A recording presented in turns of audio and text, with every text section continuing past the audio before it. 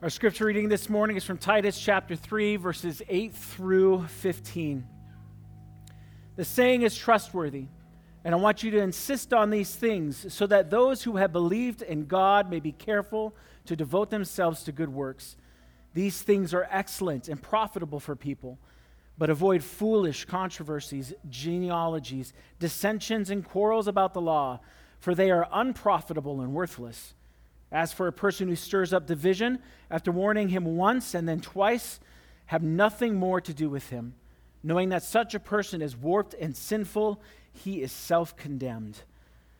When I send Artemas or Tychicus to you, do your best to come to me at Nicopolis, for I have decided to spend the winter there. And do your best to speed Zenas the lawyer and Apollos on their way. See that they lack nothing. And let our people learn to devote themselves to good works, so as to help cases of urgent need and not be unfruitful. All who are with me send greetings to you. Greet those who love us in the faith. Grace be with you all. Father, I pray you would use these words to speak to us, to reveal yourself to us so that we walk away from here as your people, knowing you better, knowing you more. And Father, that our lives would glorify you. Speak to us, guide us, convict us, encourage us. All for you and for your sake, Father. We ask this in your name. Amen. You may be seated.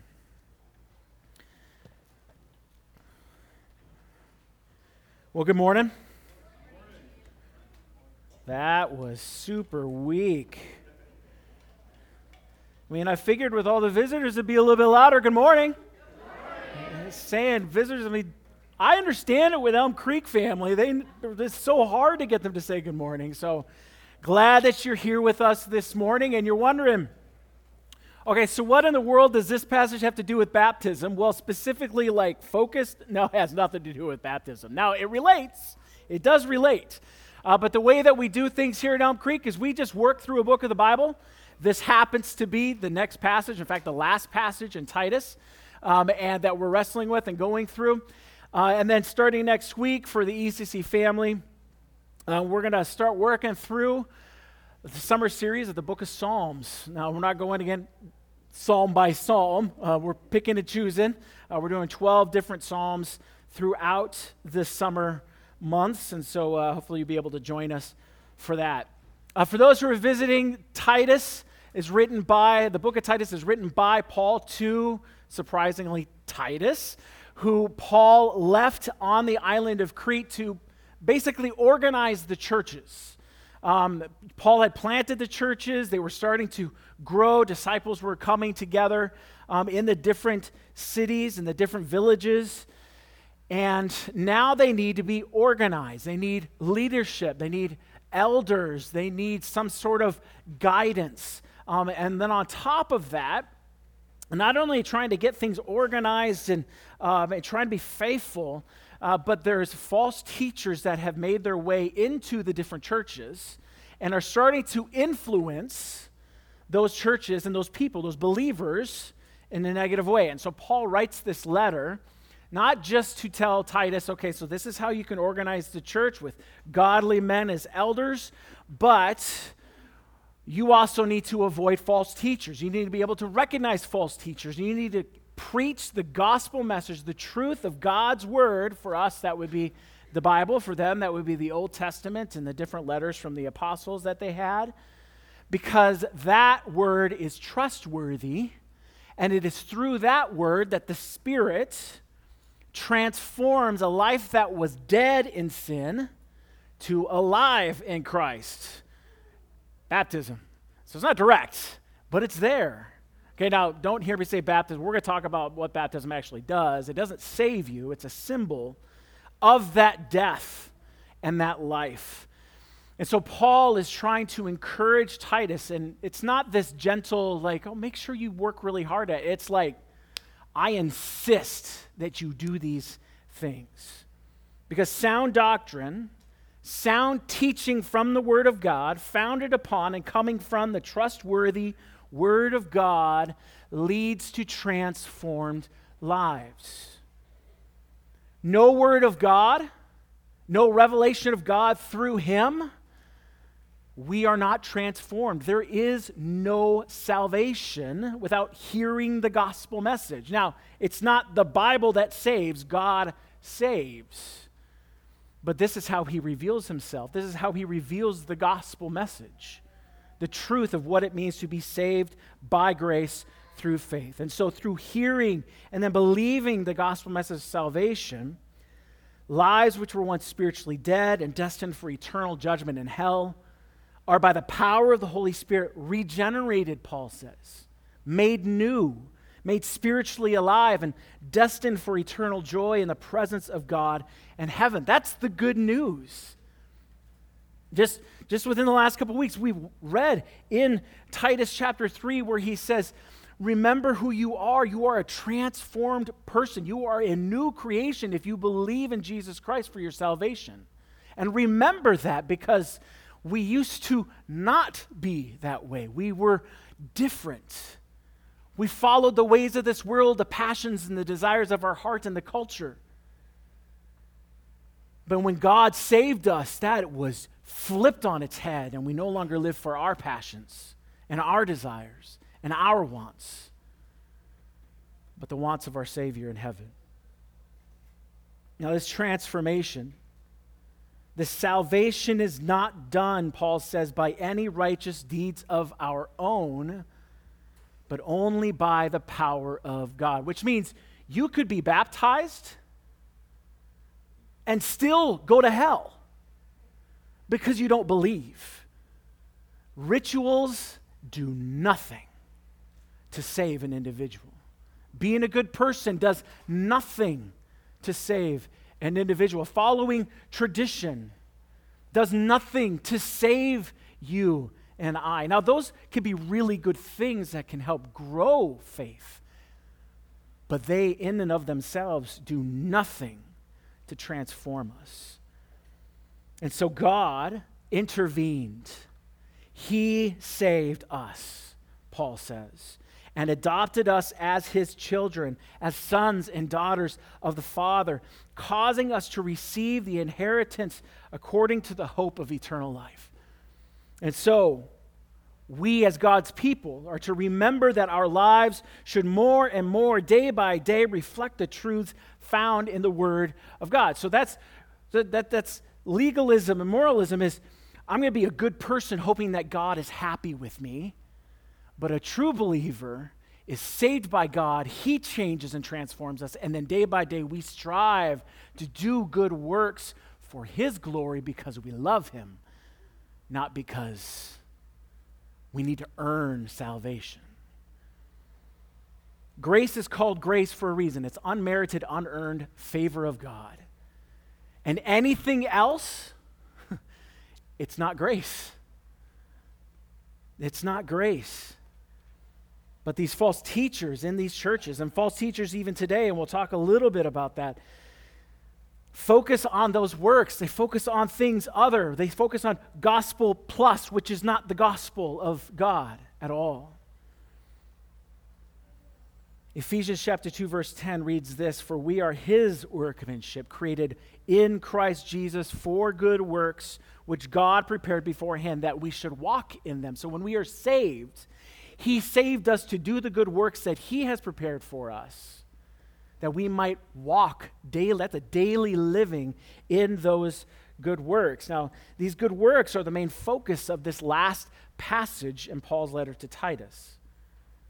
And so as a teacher of the truth, Titus is to, Paul says, insist on these things which are excellent and profitable for people.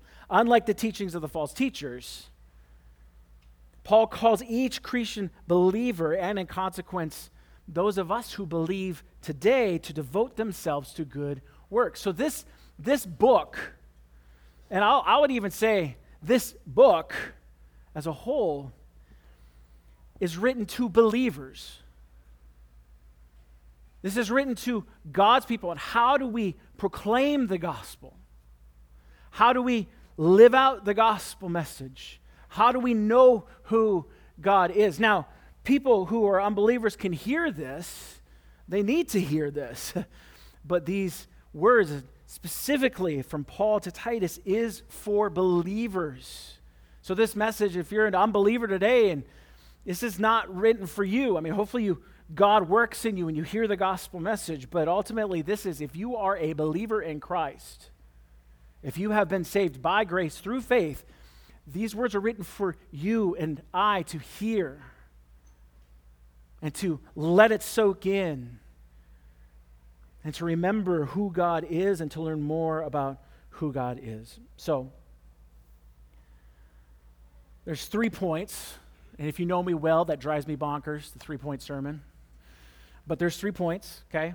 The first thing is Paul says, I insist that you teach these things. He insists on these things. The saying is trustworthy, and I want you to insist on these things. And what saying? What things? Well, it's everything in verses 4 through 7, which we looked at last week. So I just want to read these really quick. If you have your Bibles, you can look at it with me. Verses 4 through 7, chapter 3, verse 4 to 7 through 7.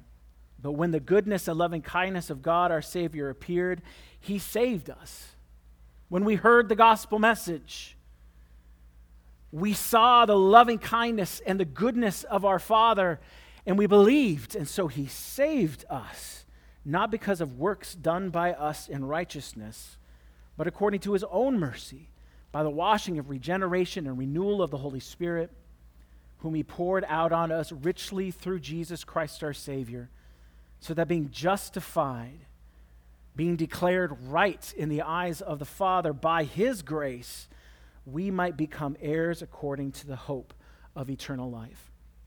These 4 verses that we looked at last week are a wonderful summary of the gospel message of salvation from sin through Christ alone. Teachers of the Word of God are to insist on, or as the King James Version says, constantly affirm. I like that so much better than insist on. They constantly affirm these things. Why? Because they're excellent and profitable for people, Paul says. As a student pastor, oh my gosh, so long ago. Whew.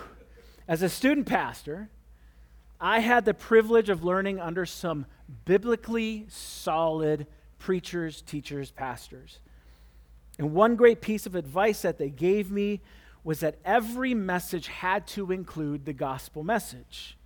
Because it's the gospel message, the message of salvation for those who are spiritually dead and lost. And that message increases the faith of those who already believe. So every message with the gospel message reaches an unbeliever to hear the gospel maybe for the first time, but also those of us who believe to remember that we were saved by God, that we are no longer our own. It increases our faith as believers. And this is Paul's point to Titus. Constantly affirming the gospel message to these Cretan believers is good and profitable for their faith. And that's where verses 9 and 10 come in. In contrast to insisting and constantly affirming the teaching of the gospel message, on the other hand, on the other end of the spectrum, Titus should avoid false teachings from false teachers. False teachers were using controversies, genealogies, and arguments about the law of Moses to stir up division within the church. Quarrels and debates over everything but the gospel message were actually leading people away from the truth of God. These things are unprofitable and worthless for the people of God because they do not center around God, around Christ, around the gospel, around the life of godliness. They are man-centered, intelligence-centered, feelings-centered, culture-centered, tradition-centered preaching and teaching, which does nothing to increase faith and faithfulness to God. Instead, it draws us inward to us, which is why in churches, in our culture, in America, churches struggle because it's all about them. What do I get out of this? My dad was a pastor growing up. I heard multiple times, like, well, I mean, that's all good and great, but I want to feel good. I want to enjoy the music.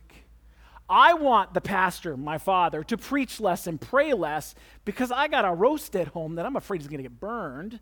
Or, I had somebody actually tell me this once, 10 minutes, that's about all you got, pastor. You lost me after 10 minutes, which I go, okay, I get that to a certain degree, but that's basically my introduction. So I'm sorry. There's so much richness in the Word of God that we shouldn't want to miss what is happening and what God says through those things. The gospel increases faith to God. These man-centered, self-centered focuses lead to nothing but self-centered, self-focused, man-centered lives. And so, Titus, as a leader, but believers in general, are to avoid these types of teachings and teachers. As for the one who stirs up division through such teaching, warn them once. This is false. Do not teach this anymore. We want to come alongside you and teach you what's right and tell you what's right. And if they ignored you, you do it twice if needed. And if they continue to teach falsely, if they continue to hear, okay, this is sinful, it is false, it is unprofitable for faithfulness, and they continue to ignore you, then Paul says, have nothing to do with them.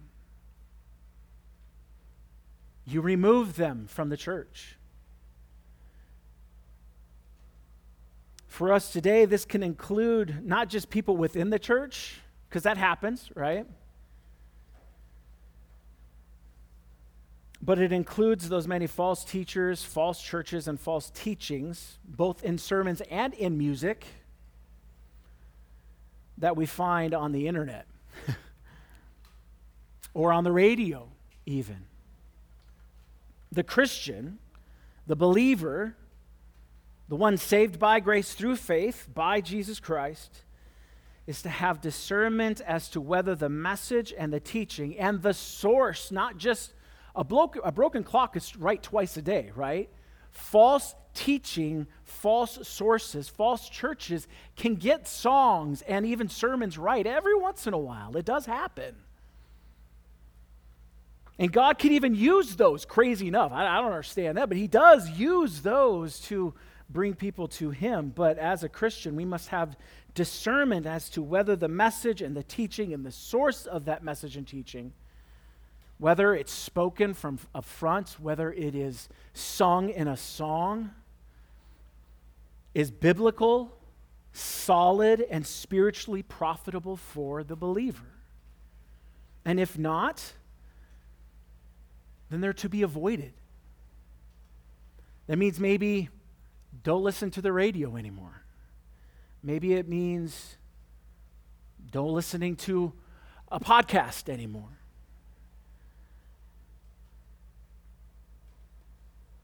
And so Titus is to constantly affirm the gospel message and to disassociate with false teachers. Not for his sake, but for the gospel's sake. And then Paul repeats a phrase which we have to wrestle with, because if you're a regular attender here at Elm Creek, if something is repeated in a passage, then it's probably what? Important. And he repeats something twice in here. He says, devote yourselves to good works. In verse 8, Paul writes this. He says, I want you to insist on these things so that those who have believed in God may be careful to devote themselves to good works.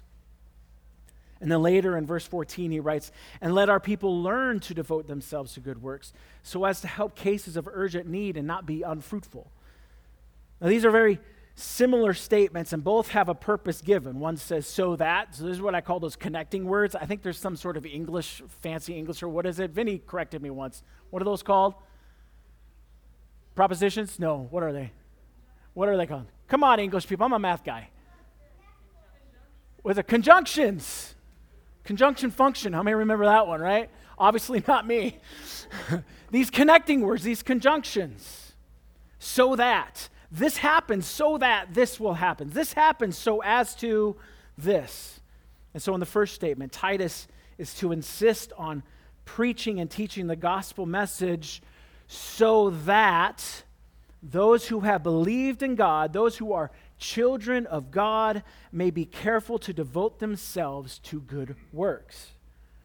Now, to be careful does not mean to be gentle or slow, as in like carefully moving something precious or fragile. Don't touch that, or if you have to move it, be super careful, right?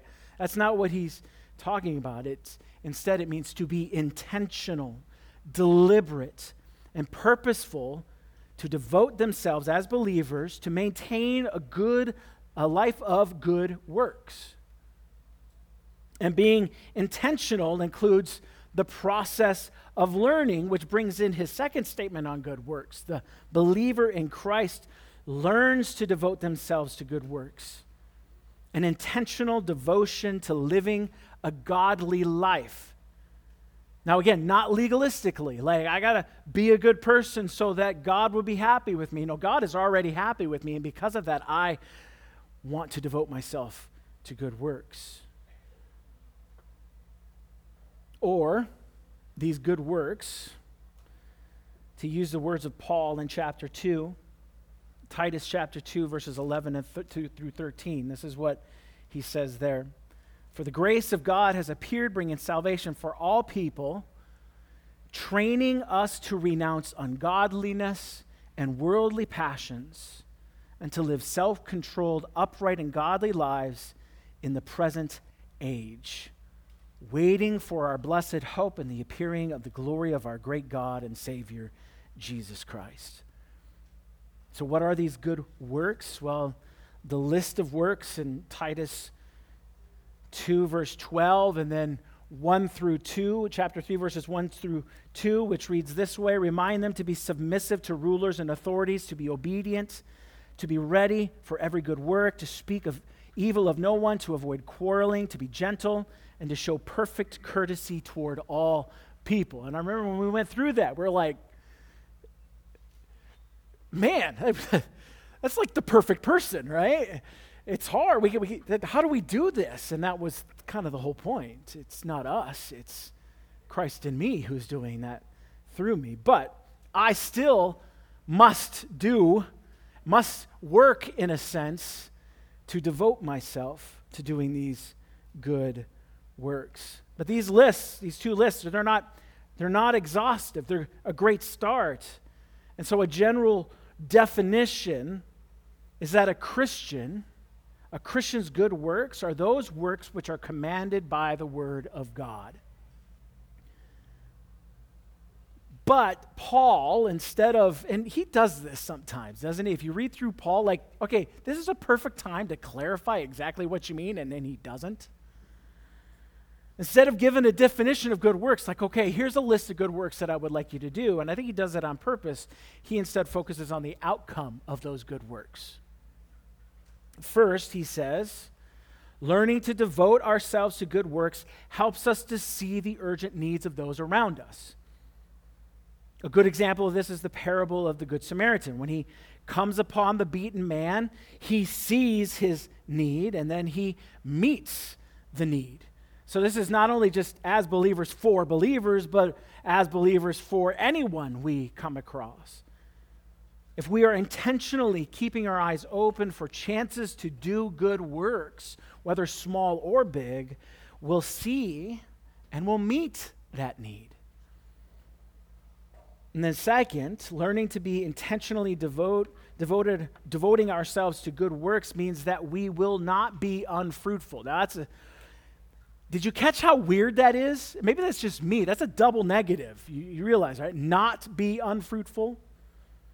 Now, Paul could have just said, be fruitful. But he chose instead to say not be unfruitful. And I think the immediate context helps us, it points us to the unfruitful, unprofitable, worthless teachings of the false teachers. Don't be like them. Don't be unfruitful. Be fruitful. But that still leaves the question is, what does it mean to be fruitful? Well, in actuality, I think Paul, of course, he doesn't give us this list, but I think Peter actually helps us. In 2 Peter chapter 1, verses 3 through 11. Now, I'm going to read this really quick, and I think you can write that down and look it up later. 2 Peter chapter 1, verses 3 through 11. And I want you to listen to the similarities of the language between Peter and Paul. His divine power has granted to us all things that pertain to life and godliness. How? How has his divine power granted to us all things that pertain to life and godliness, to live a godly life, to good works, if you want to say, through the knowledge of him who called us to his own glory and excellence. You hear the similarities?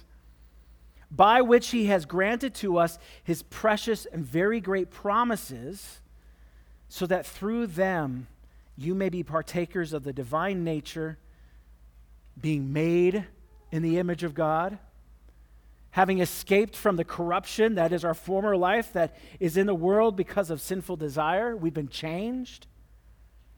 For this very reason, make every effort to supplement your faith with virtue, and virtue with knowledge, and knowledge with self-control, and self-control with steadfastness, and steadfastness with godliness, and godliness with brotherly affection, and brotherly affection with love. For if these qualities are yours and are increasing, you hear the sanctification, being made more and more into the image of God, we're working to learn to do good works. For if these qualities are yours and are increasing, they keep you from being ineffective or unfruitful in the knowledge of our Lord Jesus Christ. For whoever lacks these qualities is so nearsighted that he is blind, having forgotten that he was cleansed from his former sins. Therefore, brothers, be all the more diligent to make your calling and election sure. There's your work again. There's your doing good work, being devoted to doing good works. For if you practice these qualities, you will never fall. For in this way, there will be richly provided for you an entrance into the kingdom of our Lord and Savior, Jesus Christ. For if these qualities are yours and are increasing, they keep you from being ineffective or unfruitful in the knowledge of our Lord Jesus Christ. This fruit is both our knowledge of Christ, our understanding of who Christ is, but also others' knowledge of Christ. When we intentionally strive to be devoted to doing the good works commanded to us by God, we grow in our faith and our trust and our knowledge of Christ. We profit from them. But it is also true that our devotion to good works, our life which reflects the gospel truths found in God's word, points other people to the knowledge of Christ. And so as Christians, our good works are more than just simply doing good things for other people. There's more behind those good works. There's an agenda. I know some people don't like that, but there is an agenda. It's not a selfish agenda. To use the words of Christ in Mark chapter 8, verse 36, he says, "For what does it profit a man to gain the whole world and forfeit his soul?" In other words, what good is it for us to, as Christians, feed the hungry, bandage the wounded, pay urgent utility bills, or gas bills, if you want to make it more prevalent to today, and heal the sick, or even gain the whole world and all its pleasures while they are still destined for eternal death and judgment? What good is it for us to do, quote unquote, good without pointing them to the one who is good and gives eternal life? Good works done in this way may be good. They are. They're a good thing, but in reality, they are temporary. They're not eternal.